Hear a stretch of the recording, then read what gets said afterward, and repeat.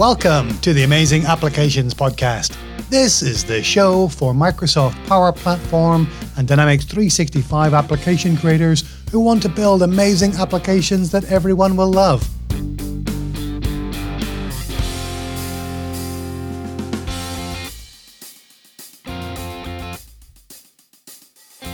Hi everyone, I'm Neil Benson, your host for the Amazing Applications Podcast. My goal in this show is to help you slash your project budgets, reduce your delivery timelines, mitigate technical risks, and create amazing, agile Microsoft Dynamics 365 and Power Platform applications. Welcome to another episode of the show. You'll find show notes for this episode at customary.com/025. My guest in this episode is Haniel Croitoru. Haniel is an Associate Director at Protiviti. He lives in Toronto, in Canada, and he's been a Business Applications MVP since 2017.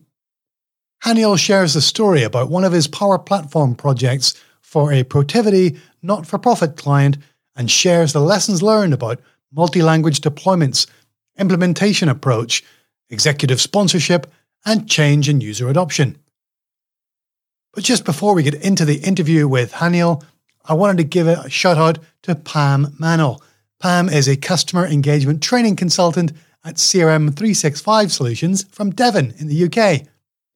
Pam recently took my online Scrum for Microsoft Business Applications training course and went on to achieve her professional Scrum Master Level 1 certification with scrum.org.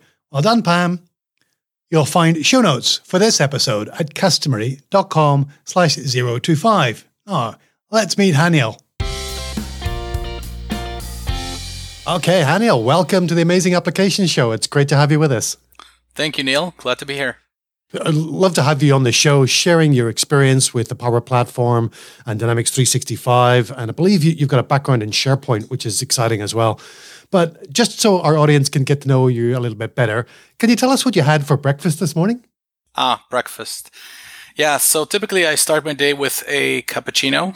It's an old tradition. I've had a machine that I got about 13 years ago for my wedding, and it's been serving myself and my wife pretty well since then. And I think almost no single day goes by without starting the day with a nice cappuccino.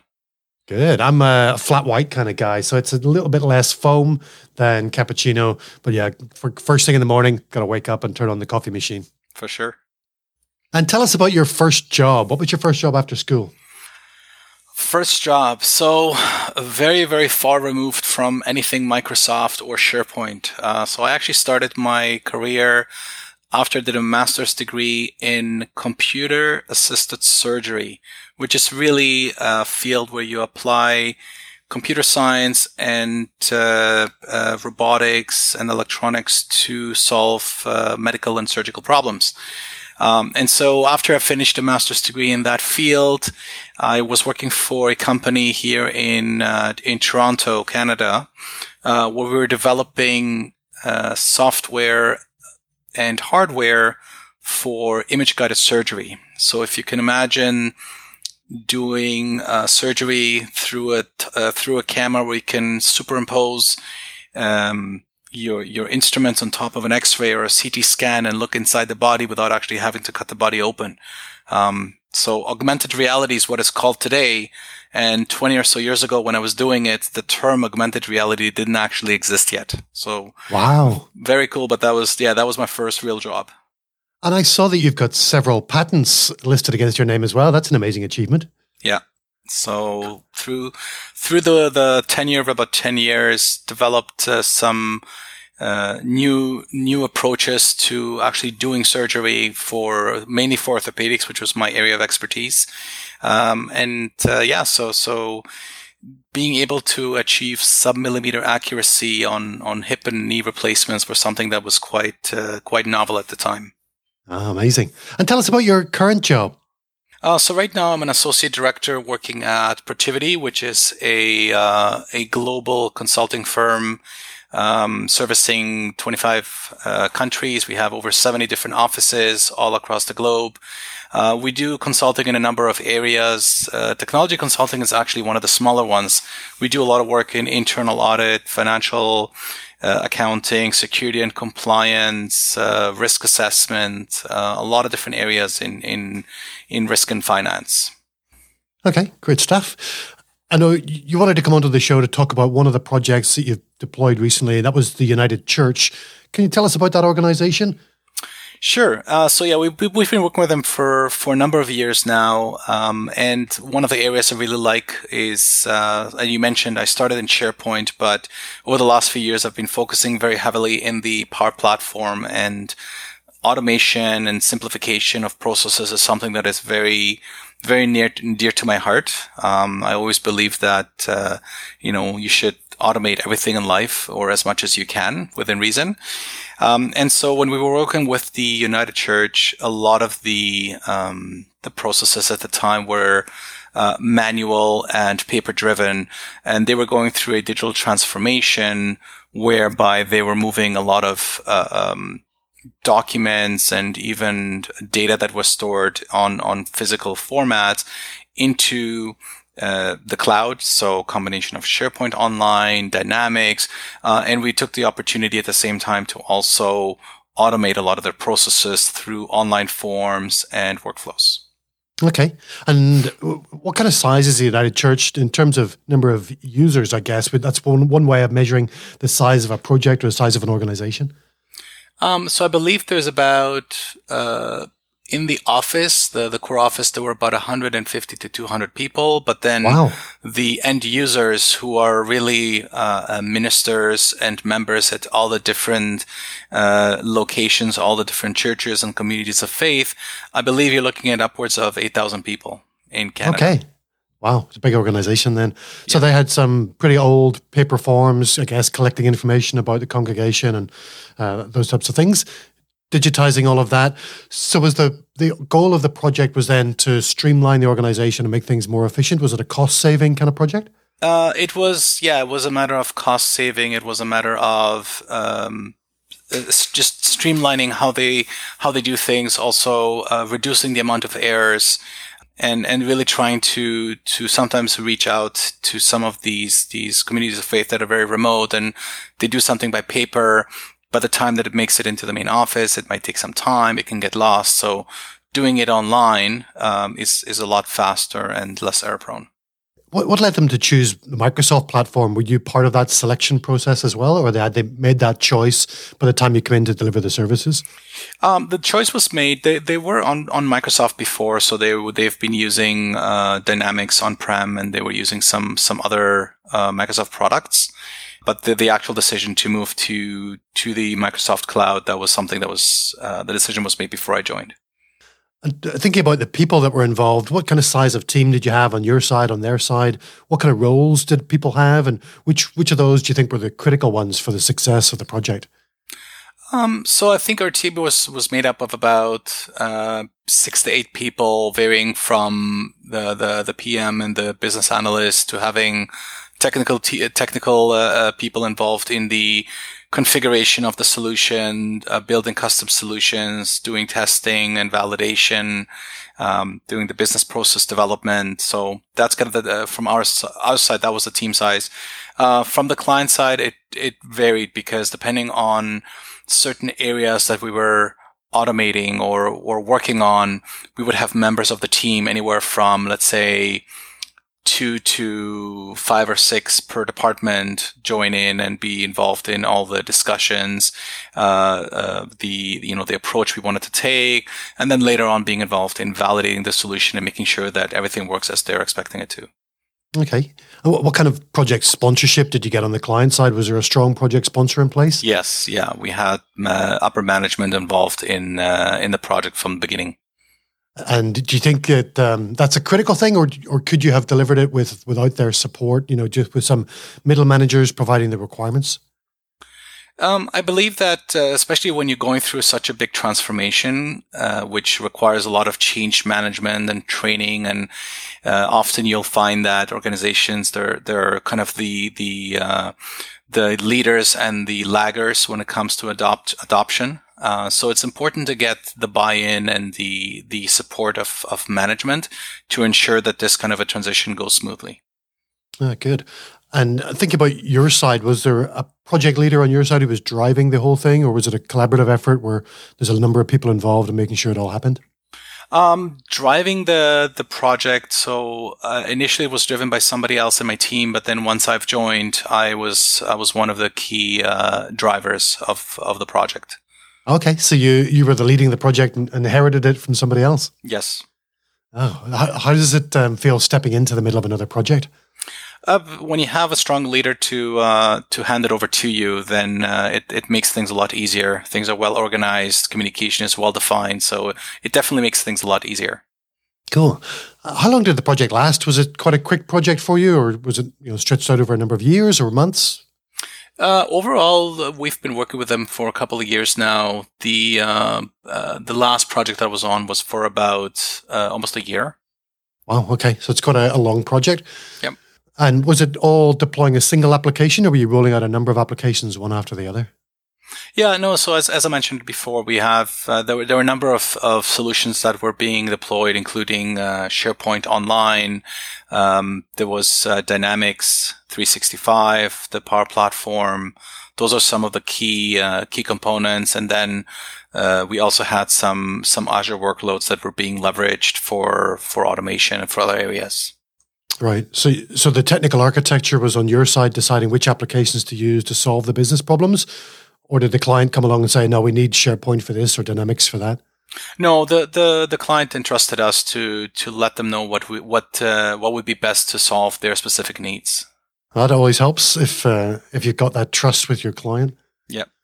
Thinking about those applications, are there any particular features or capabilities that you deployed that you're really proud of that made a massive difference to their organization? One of the biggest challenges that they had is because they are a bilingual organization in Canada, everything that you do that is either government or has a large number of users that are accessing information, you must have all the content in English and in French. And so providing solutions that are bilingual, while SharePoint has some capabilities, the Power Platform at the time didn't have any capabilities to do so. And so we've actually devised an architecture that made it very straightforward to actually build single apps that are bilingual, and all the language would be defined kind of outside of the actual Power Apps. And so during load time, it would determine what language the user is working in, and based on that, surface the correct information onto the apps. Okay, so as a church user, I can come in and say, I want to speak French. I don't know if you call it French Canadian or Canadian French or just French. Quebec. Quebec French. Quebecois. Okay. Yeah. So I select Quebec as my language, and then all the user interface elements are all updated to French, or if I switch it to English, then it would all switch to English. Pretty much, yeah, and it would default. So if your browser was set to French, it would pick up on that, and it would say, or either your browser or your Office 365 default language. If it was in French, it would pick up on that and say, okay, now all the content is going to appear in French automatically. So you wouldn't even have to set it. That's pretty clever. You'll have to forgive me, but I haven't done a multilingual deployment since I lived in Europe a few years ago. But is that a standard capability in the Power Platform today? It is not, and this is actually an architecture that I devised, and I've given a number of talks about it at different events. You may see it referred to as Around the World in 60 Minutes, where I talk about the architecture, give some examples, and the way that the architecture is built, it actually separates the content, which is the language, from the actual app. And so in this particular case, all of the terms that were used on the apps were stored inside of SharePoint lists. And then if I wanted to add another language, I just basically add the new terms to the list, and every item would have a number of fields where one of them is the label itself, the value of it, and another one would be the language. So if I wanted to add another language, literally all I had to do was just add the labels, define the language for the labels in SharePoint, and just refresh the app and select the language. That's all I had to do. Really clever. And so that's a feature that you've managed to extract from that client project and then reuse that in other deployments? Yes, the architecture, the approach is something that was initially developed for that client, but the approach is very easily adaptable to other clients as well. So it can be pretty tough to do that when you're working in a large consultancy, because you need some spare time to take the learnings from a client project and extract them out, make them more generic, perhaps make them reusable, so that you can use them in other projects, or maybe even package them up and put them on AppSource so other people can access those. How do you manage to find the time to do that? Is that something that Protiviti does quite a lot of? I think a lot of it comes down to self-discipline, right? So myself, there's no such thing as, okay, my work stops at 5 p.m. I mean, if I wanted to continue to enhance my knowledge, I'm always reading something or trying out some new technologies or experimenting. So this is just one of those examples where I actually did research and came up with the approach first and then applied it to the client, and then basically enhanced the approach a bit more, wrote about it, like I said, gave a few presentations. But the knowledge, the IP it's there, it's in my head, and it's documented for others at Protiviti. So if they wanted to implement the same approach, they could. It wouldn't be taking anything from the client. It would just be re-implementing the same solution. Yeah, great. So I love that idea of taking your knowledge, writing about it, presenting it, because that also clarifies it, refines it, you improve it in your head, and it becomes better rather than just being stuck in your head and being reused on a future project that you happen to be staffed on. So I love that idea of sharing it. I think it makes the ideas stronger too. Absolutely. And actually what I find is often when working on projects and you're faced with challenges, that is often the best material for new articles and new presentations, because I'm a firm believer that if I wanted to produce some content to be shared, I don't want to produce content that already has been produced before, because it kind of dilutes the value of what's already there. And when you search for something, you realize, okay, you're going to be hitting the same information over and over again. So sometimes when I come across a certain challenge that hasn't really been solved before, that is typically when I will find myself writing about it or doing a video or giving a talk. Think about the approach that your team used for this project. It's no secret I'm a fan of an agile approach, taking things iteratively and incrementally. Was that your team's approach to this project, or was it more of a plan-based with the requirements specified up front? No, it was definitely an agile approach. I mean, I've worked with many clients over the year, and being both a project management professional and a certified agile Scrum Master, a lot of clients will tell you from the beginning they know exactly what they want, and they will document it and spend a lot of time writing documents. And I would say with confidence that 100% of the time, what was built at the end, if we build it exactly based on the specs, it is not what the client wants. They always want to do some changes or enhancements. So that's why I'm very much in favor of taking agile approaches where it makes sense. It doesn't always make sense, but in most cases it does in software. So thinking about requirement specifications, do you think they don't accurately reflect what was needed at the time, or is it just that the requirements have changed during the course of the project, or were the requirements always wrong from the start? It's not so much that they are wrong. I think what happens is, especially when you're looking at these kind of transformational solutions, users' knowledge is limited to what they know. So when you tell people about SharePoint a lot of times and their knowledge is limited about it, they're going to say, yeah, it's a cloud-based file share. It's a folder in the cloud. That's what they know SharePoint to be, and that is essentially limiting them. And if you were to say, okay, let's talk about your metadata, let's talk about content types and other things, you often kind of get a bit of a blank stare because they don't know what that is. They don't understand it. Right. And so when you're asking them, let's talk about an information architecture, let's devise it, they don't really know what to say. They don't know how to think about it. And even though you spend a lot of time trying to explain it, while they may get it, until they start using it and pivoting on how they think about data, they will not know exactly what it is that they want. So I've just gone through this kind of exercise with another client. We've spent a better part of about 3 to 4 months talking to every department, locking down the information architecture. And so far, now that we're doing the deployment, 100% of the departments we're going through are making changes to the information architecture before we actually migrate, because they're realizing that, now that they actually start seeing some of the data in a test environment, it's clicking in their head. It's like, okay, now I understand what I need to do. So I'm sure I asked a couple of agile practitioners this, but there's a phenomenon that says I can't express my requirements until I see something, and then I can tell you what I want or don't like about what I've just seen. I'm sure there's a name for it. I mean, sometimes whether it's a proof of concept or just some demo, I wholeheartedly agree with that statement. Sometimes a lot of people are very visual, so if you try to conceptualize something to the users, they may not get it. But when you actually put something right in front of them and say, hey, here's what you're going to be doing, here's how I want you to think about it, it makes a lot more sense.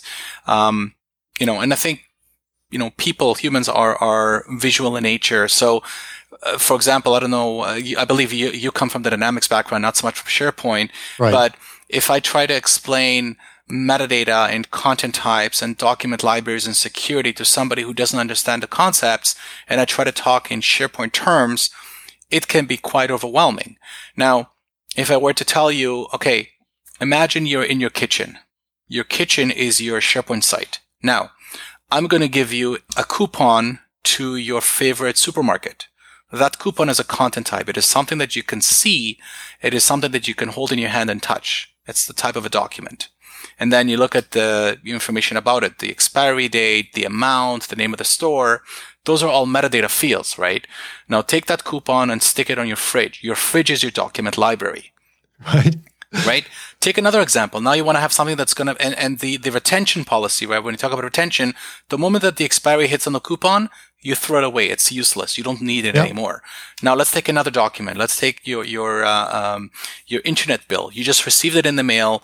You're reading it, opening up the letter, you're reading it in your kitchen. Now, that's another content type. It's an invoice or it's a bill. It has different types of metadata, maybe the amount, the due date, the service provider. And now you take that bill, you're not going to throw it away. You're going to put it in your drawer, which has a lock on it, so your kids are not going to play around with it. So now you've got security, and the retention may be, you have to keep it until the end of the year. You submit it to your accountant for tax purposes, then you throw it out. All of these concepts that are technical in nature, all of a sudden you're putting a very real life scenario, like a spin on it of something that people can actually relate to. The kitchen, the fridge, the coupon, the internet bill. They get an understanding of it. I love that. That's amazing. I love the analogies you paint to help bring those technical concepts to life. I think we could all do a lot more of that in our projects, whether we're painting pictures like that verbally or prototyping, either with low fidelity paper prototypes or high fidelity wireframes. I think we owe it to our users to bring those concepts to life. I love those illustrations. Great. Thinking about some of the challenges that you had during the project, what were the tough parts that your team faced or the client faced, and how did you manage to work around those? I would say change management and adoption is usually one of the biggest challenges. As much as you'd love to spend a lot of time with every single user, that's not often achievable. And so trying to find the best possible medium to reach as many of your users and try to provide them with the necessary support that they require, I find that is one of the biggest challenges. And in the specific case of the project that I was doing, reaching the people in the office was easy because they're there and we were there. This was before COVID. But then imagine the 8,000 or so users that are out in the field that can be in very, very rural areas of Canada that you'd have to probably fly to or be on a train for a long time or a car. That is not as easily achievable. Also, if you look at the demographics, so often the people who would be, let's say, serving at a community of faith or assisting, maybe individuals who are less technically savvy, right, and older. And then you start getting into challenges where maybe the screen text is a little bit too small and they just don't know how to use the technology. They're still running on no joke, they're running on a 300 baud modem.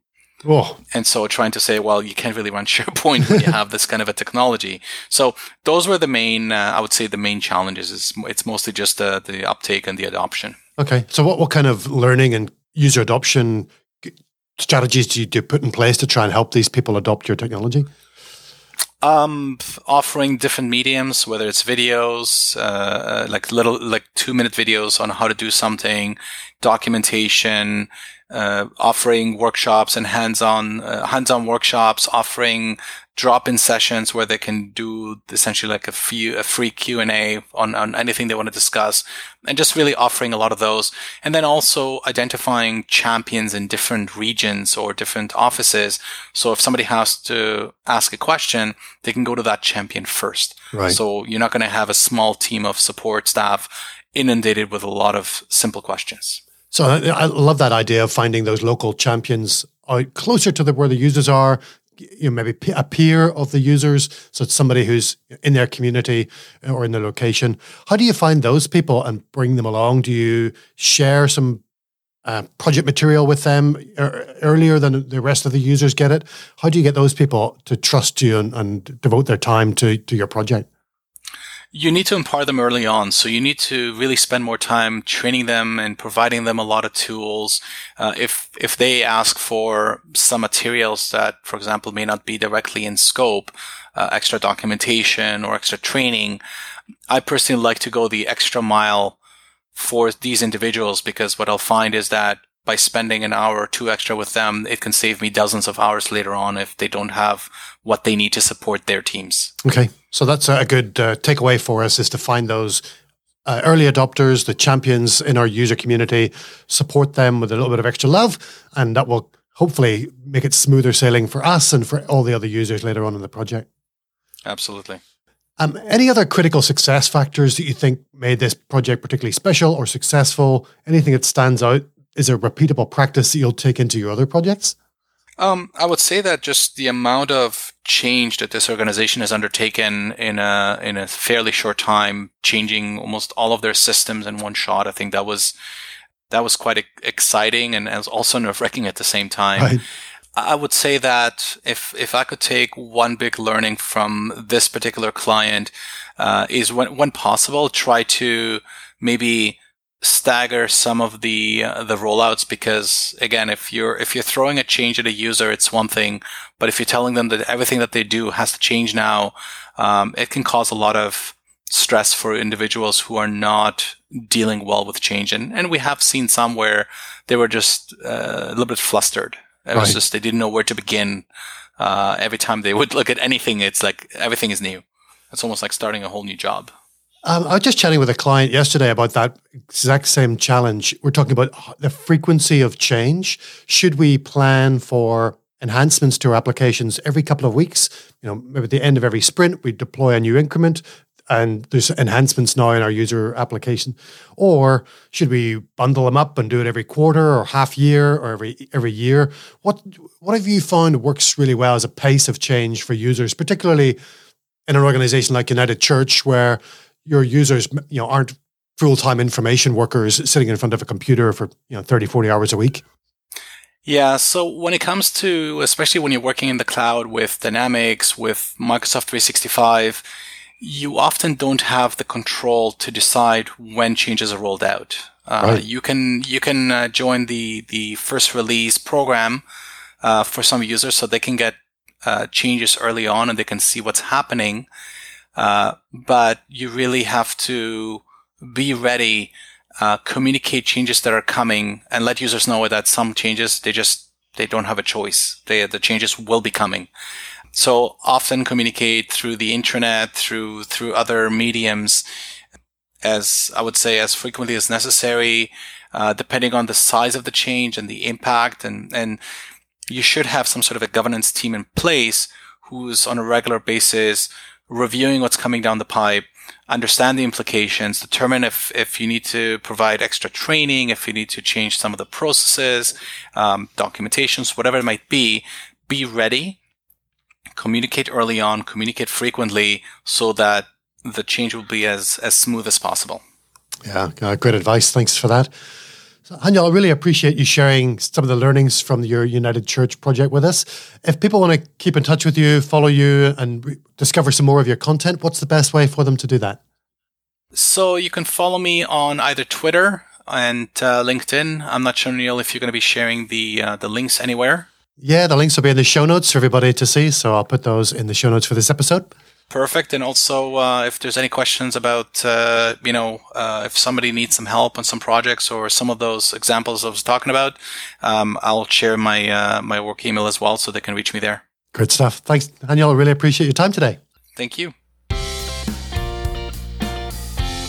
Thanks again, Haniel. It was great to hear how he's designed a solution for multi-language Power Apps user interfaces, his agile approach to building business applications, and how he addresses change management and user adoption in his projects. Haniel is a well-known presenter on Power Platform topics. His presentation, Power Platform Governance Like a Rock Star, is a popular presentation at lots of community conferences. You can follow Haniel on Twitter at @Croitoru and on LinkedIn at Haniel Croitoru, or his blog at agile0365.com. Of course, I'll put links to all of Haniel's socials in the show notes at customary.com/025. Thanks for listening to the show. I really appreciate you. I appreciate all the feedback I get, the reviews and the comments. Keep them coming. See you next time on the show. Until then, keep sprinting.